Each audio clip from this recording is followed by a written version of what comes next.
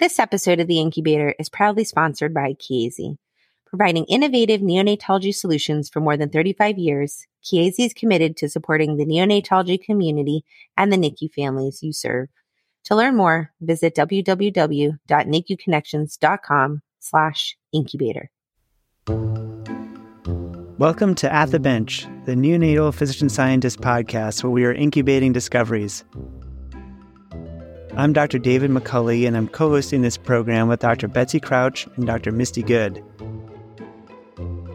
We're aiming to highlight outstanding people, their cutting-edge research, the hottest techniques, and career development for NICU fellows and faculty, and anyone who wants to talk about how to take results from experiments and use them to improve babies' health. This is a new edition of the Incubator podcast, now at the bench. We are all neonatologist-scientists with different areas of scientific expertise.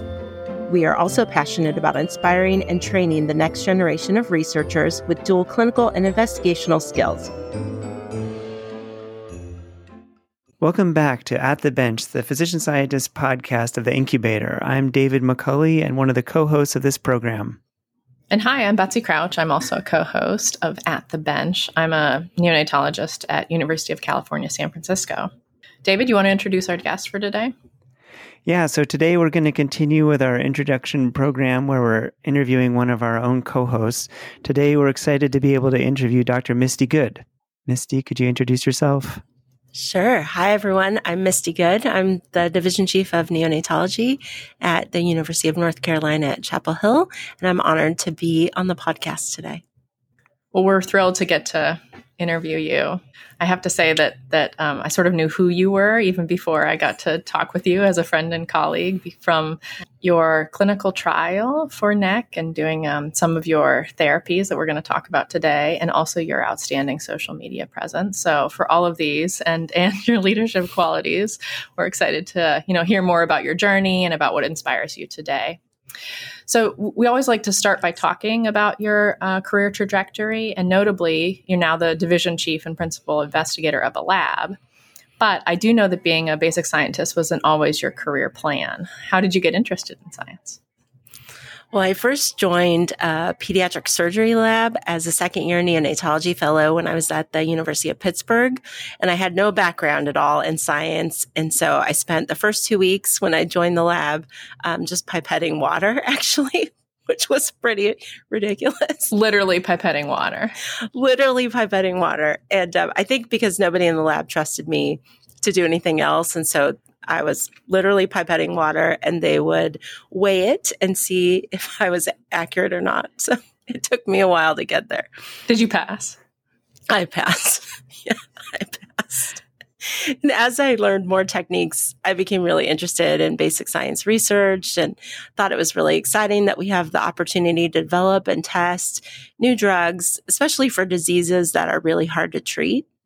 And so when I was a third-year fellow and needed to start looking for a job, I was, torn at the time. Do I continue with what I thought I was going to do, which was be a clinician educator and stay in academia, or did I want to pursue a physician-scientist career? And obviously, I chose the physician-scientist path. Misty, you've been spending a lot of time investigating necrotizing enterocolitis, and I just wanted to know a little bit more about how you got interested in NEC and what sort of drove you down this path of research? Sure. No, thank you for that question. I first became interested in NEC when I was a pediatric resident, and when we would be covering a handful of babies in the NICU, and then you would go home for the day and then come back the next day, and there'd be a new baby in a previous patient that we were taking care of in that bed space.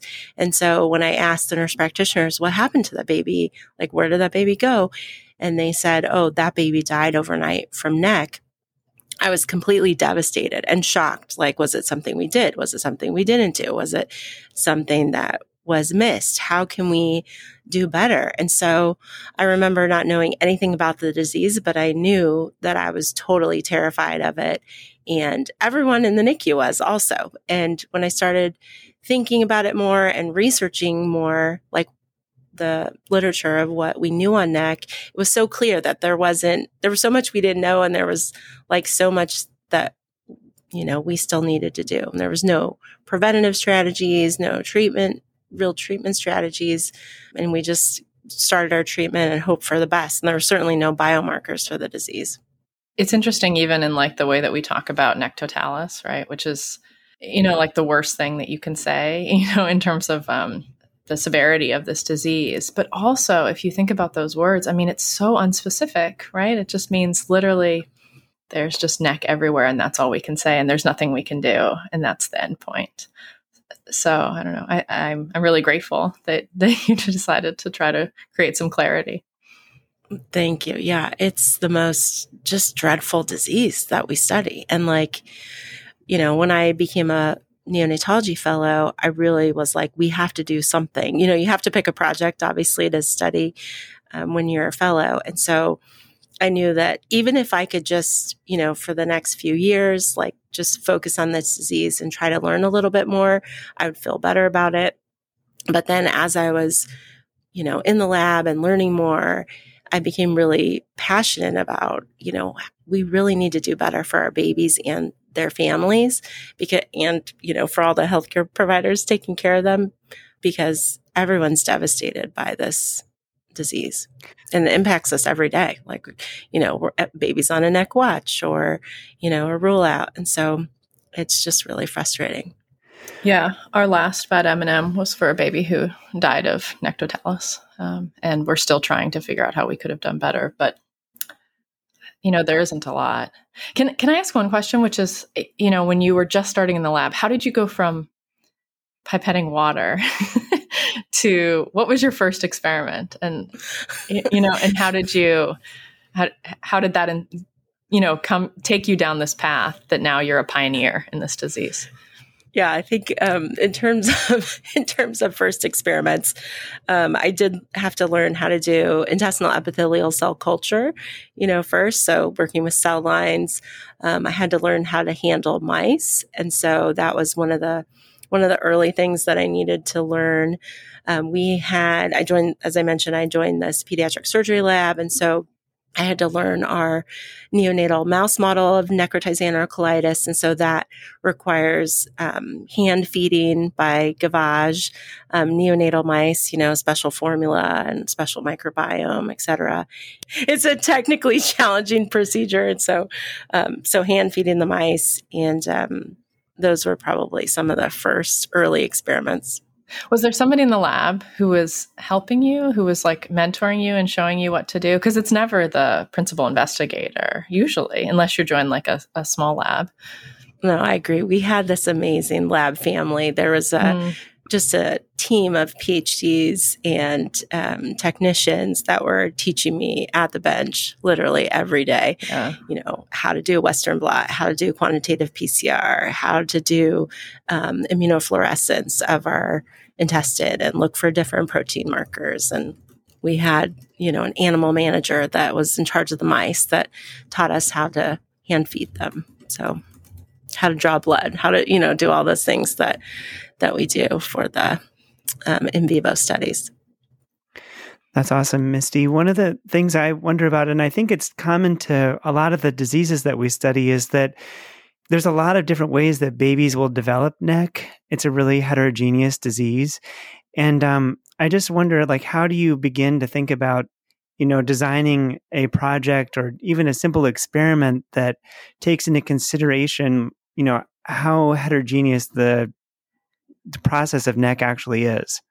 The biggest thing when you're doing basic science research is you want to develop your model systems, right? And you want to know exactly what outcomes you're looking for in, related to the human condition. So we obviously study the human condition, and we get a large volume of patient samples from babies that have neck compared to those babies that didn't develop neck.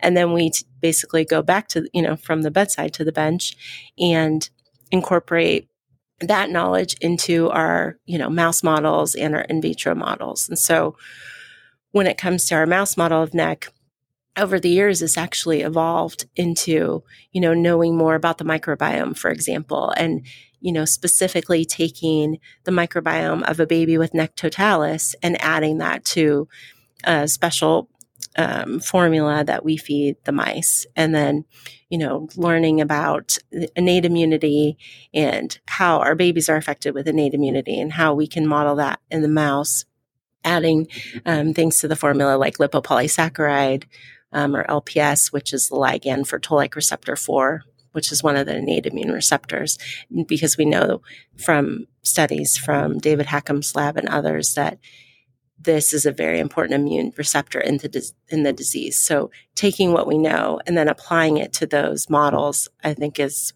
really important. I just wonder with that experiment, I think that helps to think about the heterogeneity of NEC. Because it's so heterogeneous, it's unlikely that you'll find any single genetic variant that is associated with NEC, but you may find subgroups of patients with NEC that do have similar genetic variants, but that there's a single one is probably not too likely. I would imagine the same reason for germinal matrix hemorrhage, and it's definitely the same for CDH. But just thinking about that is thinking about, are there preventative things that you could do to identify patients who are at risk of developing NEC or who are in earlier phases of the disease? It seems like you've done a ton of work on this line of thinking. I don't know if can you just summarize some of that, or how should we think about it? The $1,000,000 or multi-million-dollar question is really, how can we prevent NEC, or how can we also determine which babies are going to get NEC, and then, be able to either administer some type of preventative therapy or preventative nutritional therapeutic. That would be the ideal thing, rather than thinking about how can we better treat the disease, which is also an area of active investigation. But I will say, when I first started in the lab, it had been known for decades that the only way that we could protect against NEC was to provide the infants with maternal breast milk. And there's a lot of great, amazing components that are in mother's milk. And my fellow project was actually looking at individual components of maternal milk and how they can protect the gut from intestinal inflammation, even though there's so many different things. But at the time, we focused specifically on a growth factor that was present in amniotic fluid, because we all know that fetuses don't get necrotizing enterocolitis. And so we were looking at commonalities between amniotic fluid and breast milk. And one of them is epidermal growth factor, or EGF. And there was a lot of good data coming out that EGF protect against adult intestinal diseases. And so we wanted to focus on that. And that was one of my first projects, when I was also trying to figure out how to get breast milk from mice, so we could use them in our experiments. So EGF is I think very intriguing. Were there other components of breast milk that you think are also, I don't know, that you could highlight? A couple of specific components that you think are most effective? After EGF, I studied 2-fucosyl lactose. And so that's a sugar, a human milk oligosaccharide that's present in breast milk. And there's some really great data coming out at the time looking at moms that are secretors of these human milk oligosaccharides or non-secretors. And depending on the composition of the breast milk, their infant will be more or less likely to get NEC. And so, certainly that could be, is one of the risk factors. But we're not doing, personalized nutrition at the bedside, and we're not doing a lot of that, at least in most NICUs. And so, hopefully personalized nutrition is the wave of the future. But one exciting component that we have looked at, and basically after I had done, my first postdoc in the lab and was looking at mostly pathogenesis of NEC and breast milk components, I did a second postdoc with Dr. Jay Coles, who is a Th 17 expert and pediatric pulmonologist. And he studies interleukin 17 and IL-22. And he was looking at using IL-22 as an immunotherapeutic strategy for various diseases, not NEC, but respiratory diseases. And so when I joined his lab, we wanted to look at using IL-22 as an immunotherapy for NEC. And so we've been doing that for the last, I would say, over 5 years now, and have done a lot of experiments looking at the prevention and treatment of NEC and with IL-22 as an immunotherapy. And we have a patent now, which is really exciting, approved for the use of IL-22 to prevent and treat NEC. And we're working with the FDA to get this approved for clinical trials in the NICU. So super exciting. More to come on that. But can you tell us more about how it works? Yeah, so I can. So we've looked at all different, I would say, preventative strategies and timing of administration. Mm-hmm. And it seems there's certainly an optimal time to administer the IL-22. And, preventative would be the best thing. But in terms of, when you're trying to design a clinical trial for these fragile neonates, you can't give everybody the drug. And so what we have looked at is, if we can get the drug in within 6 hours into our neonatal mice, we can attenuate the intestinal inflammation. We can decrease the pro-inflammatory cytokines in the gut at the mRNA and protein level. There's all the cell death pathways are downregulated, like apoptosis, ferroptosis, necroptosis, and really the IL-22 is acting on the epithelial cell and helping the epithelial cell turnover and regeneration. And it seems like he's healing the gut that way. Now, too much of a good thing when you're thinking about immunotherapies is really important. And so we know that, the lowest dose possible is going to be important for our babies so that we don't overactivate their already premature immune system. So we've done all kinds of toxicity studies as well to make sure that, we're not giving too high of a dose. And we basically take those doses that we've tested and then we can extrapolate them to our babies. I'm going to ask a very selfish question because as a vascular biologist, I've always been fascinated by the vascular component to NEC. So do you think are any of these components that you mentioned acting directly on the vasculature, or you think they're all acting on the intestinal epithelium? I will say when we were looking at the HMO studies that we were doing, we did look at the intestinal perfusion and specifically looking at, we basically intracardiac injected some tomato lectin and then let it circulate around and then looked at the staining for that as a surrogate for intestinal perfusion, after the animal. I mean, it's not live, but after the animal was euthanized and found that in NEC, there was, decreased intestinal perfusion, which we see in our babies and certainly see in our mouse model of NEC. But when we added the human milk oligosaccharide to their mouse formula, we saw that they had improved intestinal perfusion, suggesting that one of the ways in which, the HMO is protecting is by at least enhancing the vasculature. But I'm not a vascular biologist. But I know. Those are where my questions are going. Is it vascular proliferation? Is it the barrier function? Anyway. Yeah, we do know in interleukin 22, it can improve the barrier function. Mm-hmm. And so we have seen that in vivo, where we have another model called our NEC on a chip model that we are testing various drugs and looking at, different tight junctions and cell death markers and other items. Missy, I thought it was really cool how you mentioned that finding the balance, especially when thinking about immunomodulation, is really important. I think a lot of people tend to think of things as kind of being a black or white or on or off switch. And I think it's really helpful to think about how do you restore, a healthy state by maintaining balance of something like that. I wonder if you could talk a little bit about that. And also just because we were talking about how NEC is heterogeneous and you're talking about doing this translational work, how you have been thinking about trying to identify the patients that are the ideal candidates for this type of intervention. It just seems like so many of the diseases we study in neonatology are heterogeneous, and when you have a good idea, but then apply it to a really broad group of patients, you don't end up finding anything that seems to work. But there might be a subgroup of patients that's really benefited. One of the most frustrating parts of studying NEC is just the heterogeneity of the disease.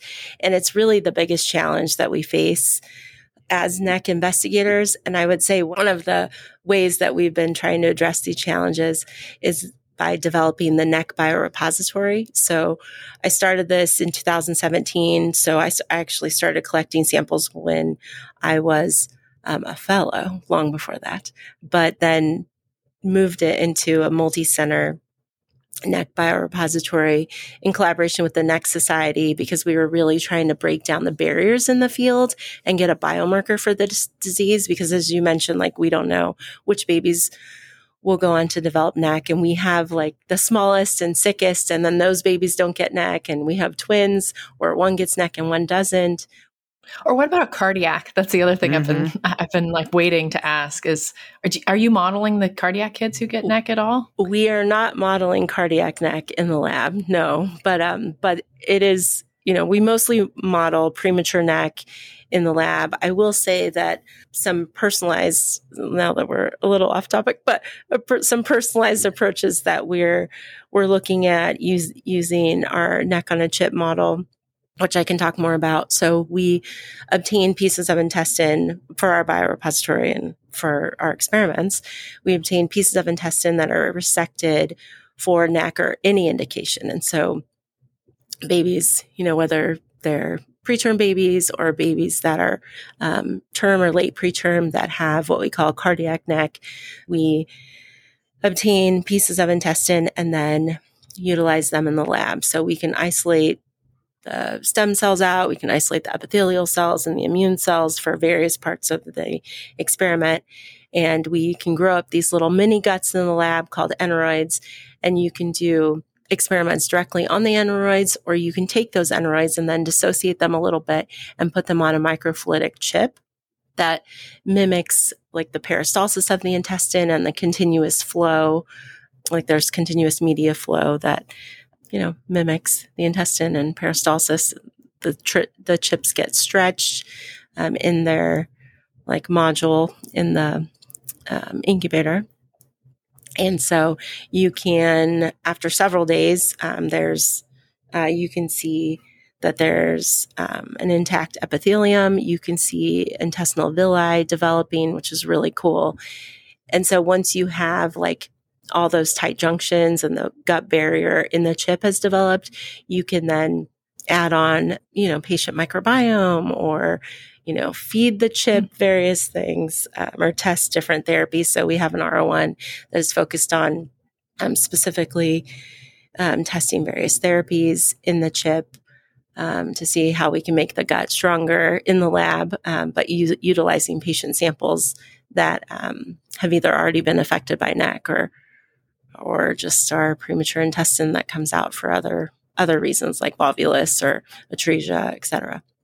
I love that. Just hearing about how you're, tackling these problems, which I think have prevented people from making progress in this for a long time. Definitely trying. I think the biorepository is really one of the things that is helping the field break down some of these barriers, because as we talked about a little bit, NEC is, even though we see it a lot, at each center, it is very heterogeneous and it's considered a rare disease. And so even though we see it a lot, it is considered rare. And so there aren't that many patients at any one center that are, who are getting NEC. And so we need to be studying them all because the disease is so heterogeneous. So luckily we have 10 centers, and I found it easy to get this started to collaborate with my friends who also study NEC and inspire me to do better. And we have developed this just amazing infrastructure across the nation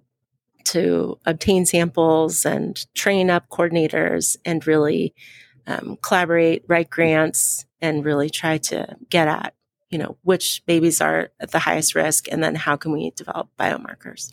It's awesome to hear how you kind of personally are, coming after NEC from multiple different angles to try to figure it out using a lot of different approaches. And also, like, you have this national group of people who are, similarly interested in trying to better understand the underlying mechanisms responsible for NEC, but come up with novel ways of thinking about it. And I think that's really inspiring to young physician scientists who are, trying to develop a research interest of their own. So it's really great to hear how that has been working. Are there other challenges you've faced that you feel like are, interesting to cover here, or that people would benefit from knowing more about? I think we all face a lot of challenges, and our work is challenging, but just curious to hear what you think.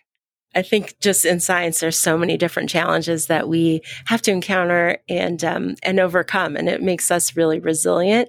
I would say this disease humbles us every day and, keeps us going because we have to do better. And so thinking about that and, how devastated our team gets when, we lose a baby that has nectotalis, we have to think about it in the lab and like what happened. And like Betsy was saying earlier, when, they just had an M&M on a baby.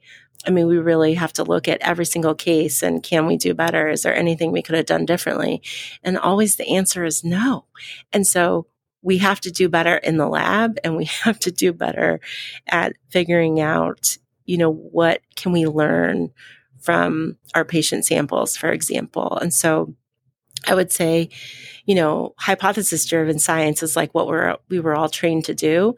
And with this disease, you kind of have to flip that all around and just say like, we have to get samples and take an unbiased approach to everything. And, with as many like next gen sequencing techniques are out there now, and there's new techniques every day, applying those techniques and, to the samples that we have been so fortunate to obtain, I think is the way we're going to learn more about the disease. But I think the biggest challenge is, after you overcome like getting the samples and, is really what to do with them, and then how to judiciously make sure that we're getting the most information out of that, precious patient specimen. I think one of the things that we struggle with a little bit is that we're in a similar position where we really need to be doing a lot of hypothesis generating work, but we're expected to do, hypothesis driven work. And so just curious, how do you think about those two issues? Just thinking about, writing a new grant that usually needs to be centered on, a central hypothesis, but is going to actually help you generate new ideas. How do you think about that?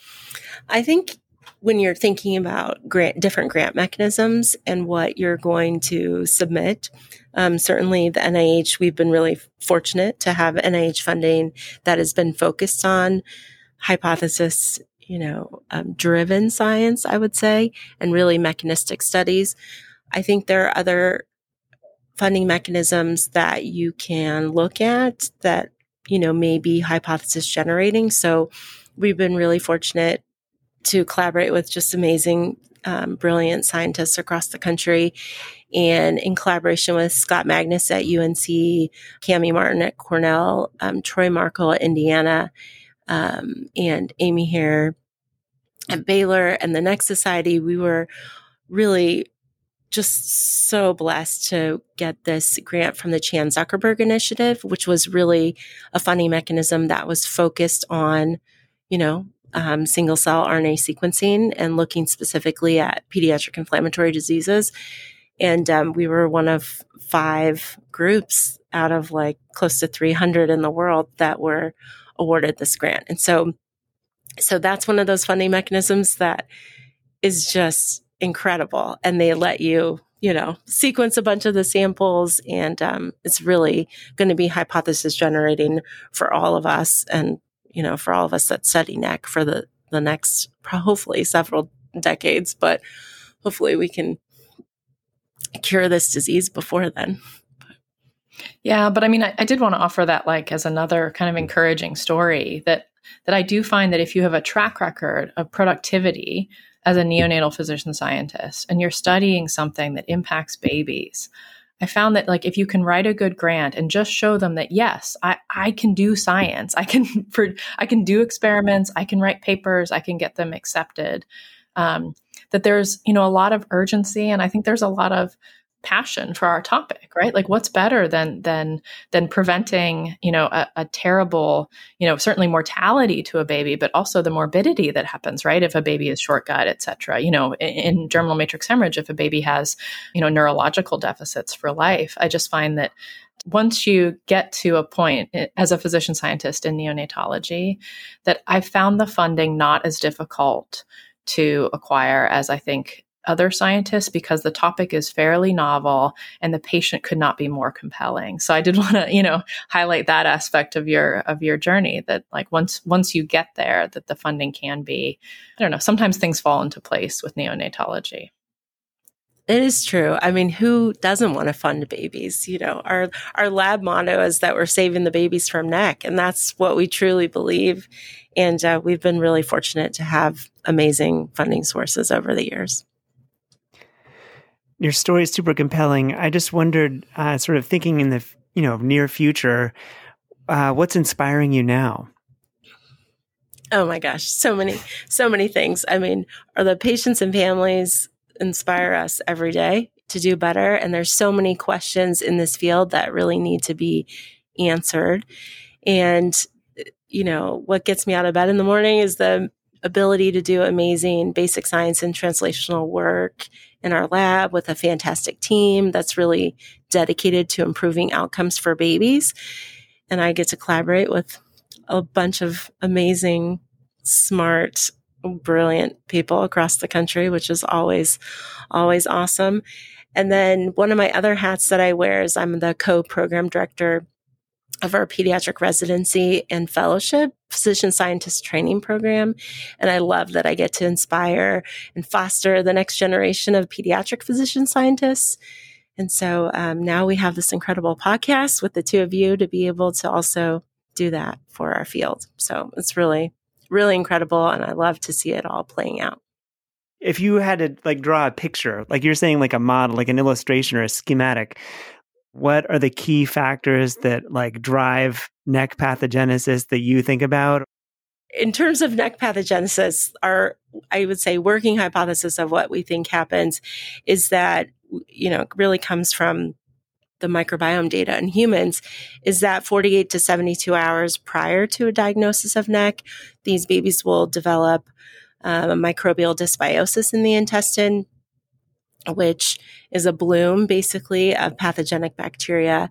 And we don't know if it's necessarily a cause or a consequence of the disease, because again, there's no good biomarkers. But what we think happens is that bacterial dysbiosis in the setting of a preterm intestine, for example, can lead to activation of toll-like receptor 4, that innate immune receptor that we talked about previously.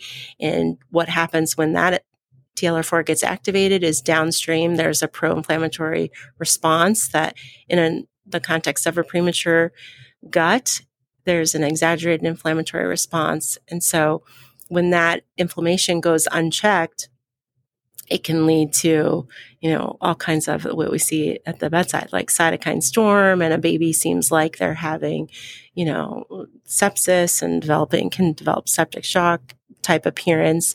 And at that time, the intestine is, dying, and those epithelial cells are dying. And so whether they die fast or slow, or what is the mechanism that determines how quickly the disease progresses, we don't really fully understand at all. But in the context of a leaky gut, when you have that bacterial bloom, those bacteria basically translocate across the gut barrier, and that aids in this, big pro-inflammatory response that we see clinically. Yeah, and the pneumatosis, literally, right?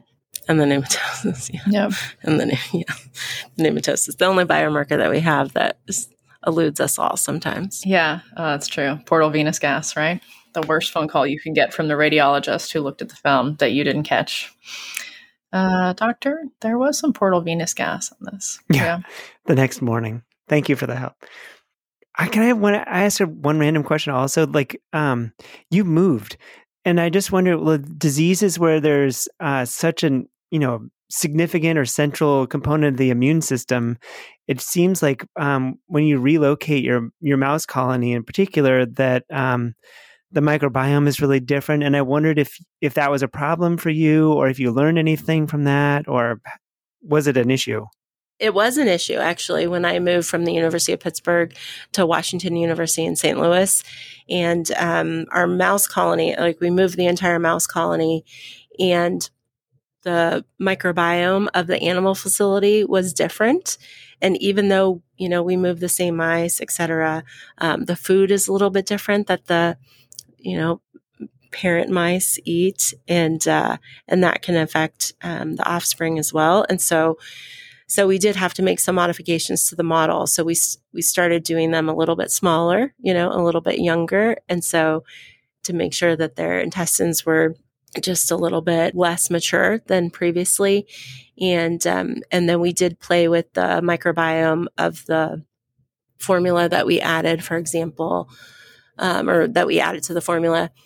So we played with the microbiome. We started adding lipopolysaccharide because we really wanted to titrate the severity of the disease to what we see at the bedside. And so, especially when we were doing a lot of those studies for pre-IND with the FDA, like we wanted to make sure that we had NEC-related mortality in our mouse model.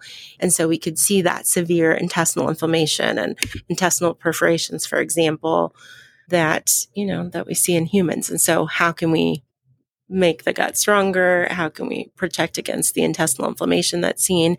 And really, how can we prevent NEC-related mortality are like the big questions that we were going after. So yes, after you move, it can affect several model systems, and it did affect ours, and we worked hard to overcome it and did. It's cool how just like what seems like a challenge like that can often open doors for new ways of thinking about the central problem or the disease in general. So it's always interesting to learn more about that. Absolutely. And as you enroll different patients and get different samples, you then can bring them to the lab and see how they behave in your mouse model or your in vitro models as well. And we try to do that often. This has been awesome, Misty. I think in the future, we would love to hear, and I mean, this is great. You covered a lot of your science and how you got to study NEC in such a detailed way. One of the other things I think we would really love to talk with you more about is your leadership roles, where you are now, and just in general. But today we'll just mainly stay focused on the science. Betsy, I think you might have one last question to ask. Did you want to ask that? Yeah. Thanks again, Misty. I've learned so much about NEC, and it's been an honor to get to, ask you about the thing that you are, staying up late nights and trying to solve, right, for all of these small lives. We wanted to end on something fun, kind of on a lighter note. Could you tell us what's the best piece of advice that you've ever been given in your scientific career? When I was first really trying to decide which career path to take, whether it was going to be a clinician educator or be a physician scientist, my division chief at the time, Dr. Gary Silverman, he said to me, well, why just save one baby when you can save them all with your research? And I thought that was pretty profound and inspiring. And it was really like at that moment that I decided that I was going to dedicate my whole career to studying this disease until we can cure it completely. And we never have to see another baby with NEC again. So that's the best piece of advice I gave, and it changed my whole career trajectory. So it was inspiring for me. Yeah, well, we're grateful to him for seeing your potential and your brilliance and making sure that you went into something that was going to help the most amount of babies. David, do you want to wrap us up? Or I don't have any further comments other than to walk out and think about the fact that, Misty, I feel like you're about a decade ahead of me with NEC versus germinal matrix hemorrhage. So I've been so stimulated by thinking about how I could adapt some of your ideas and models to studying a very different disease. I would love that. Happy to help in any way.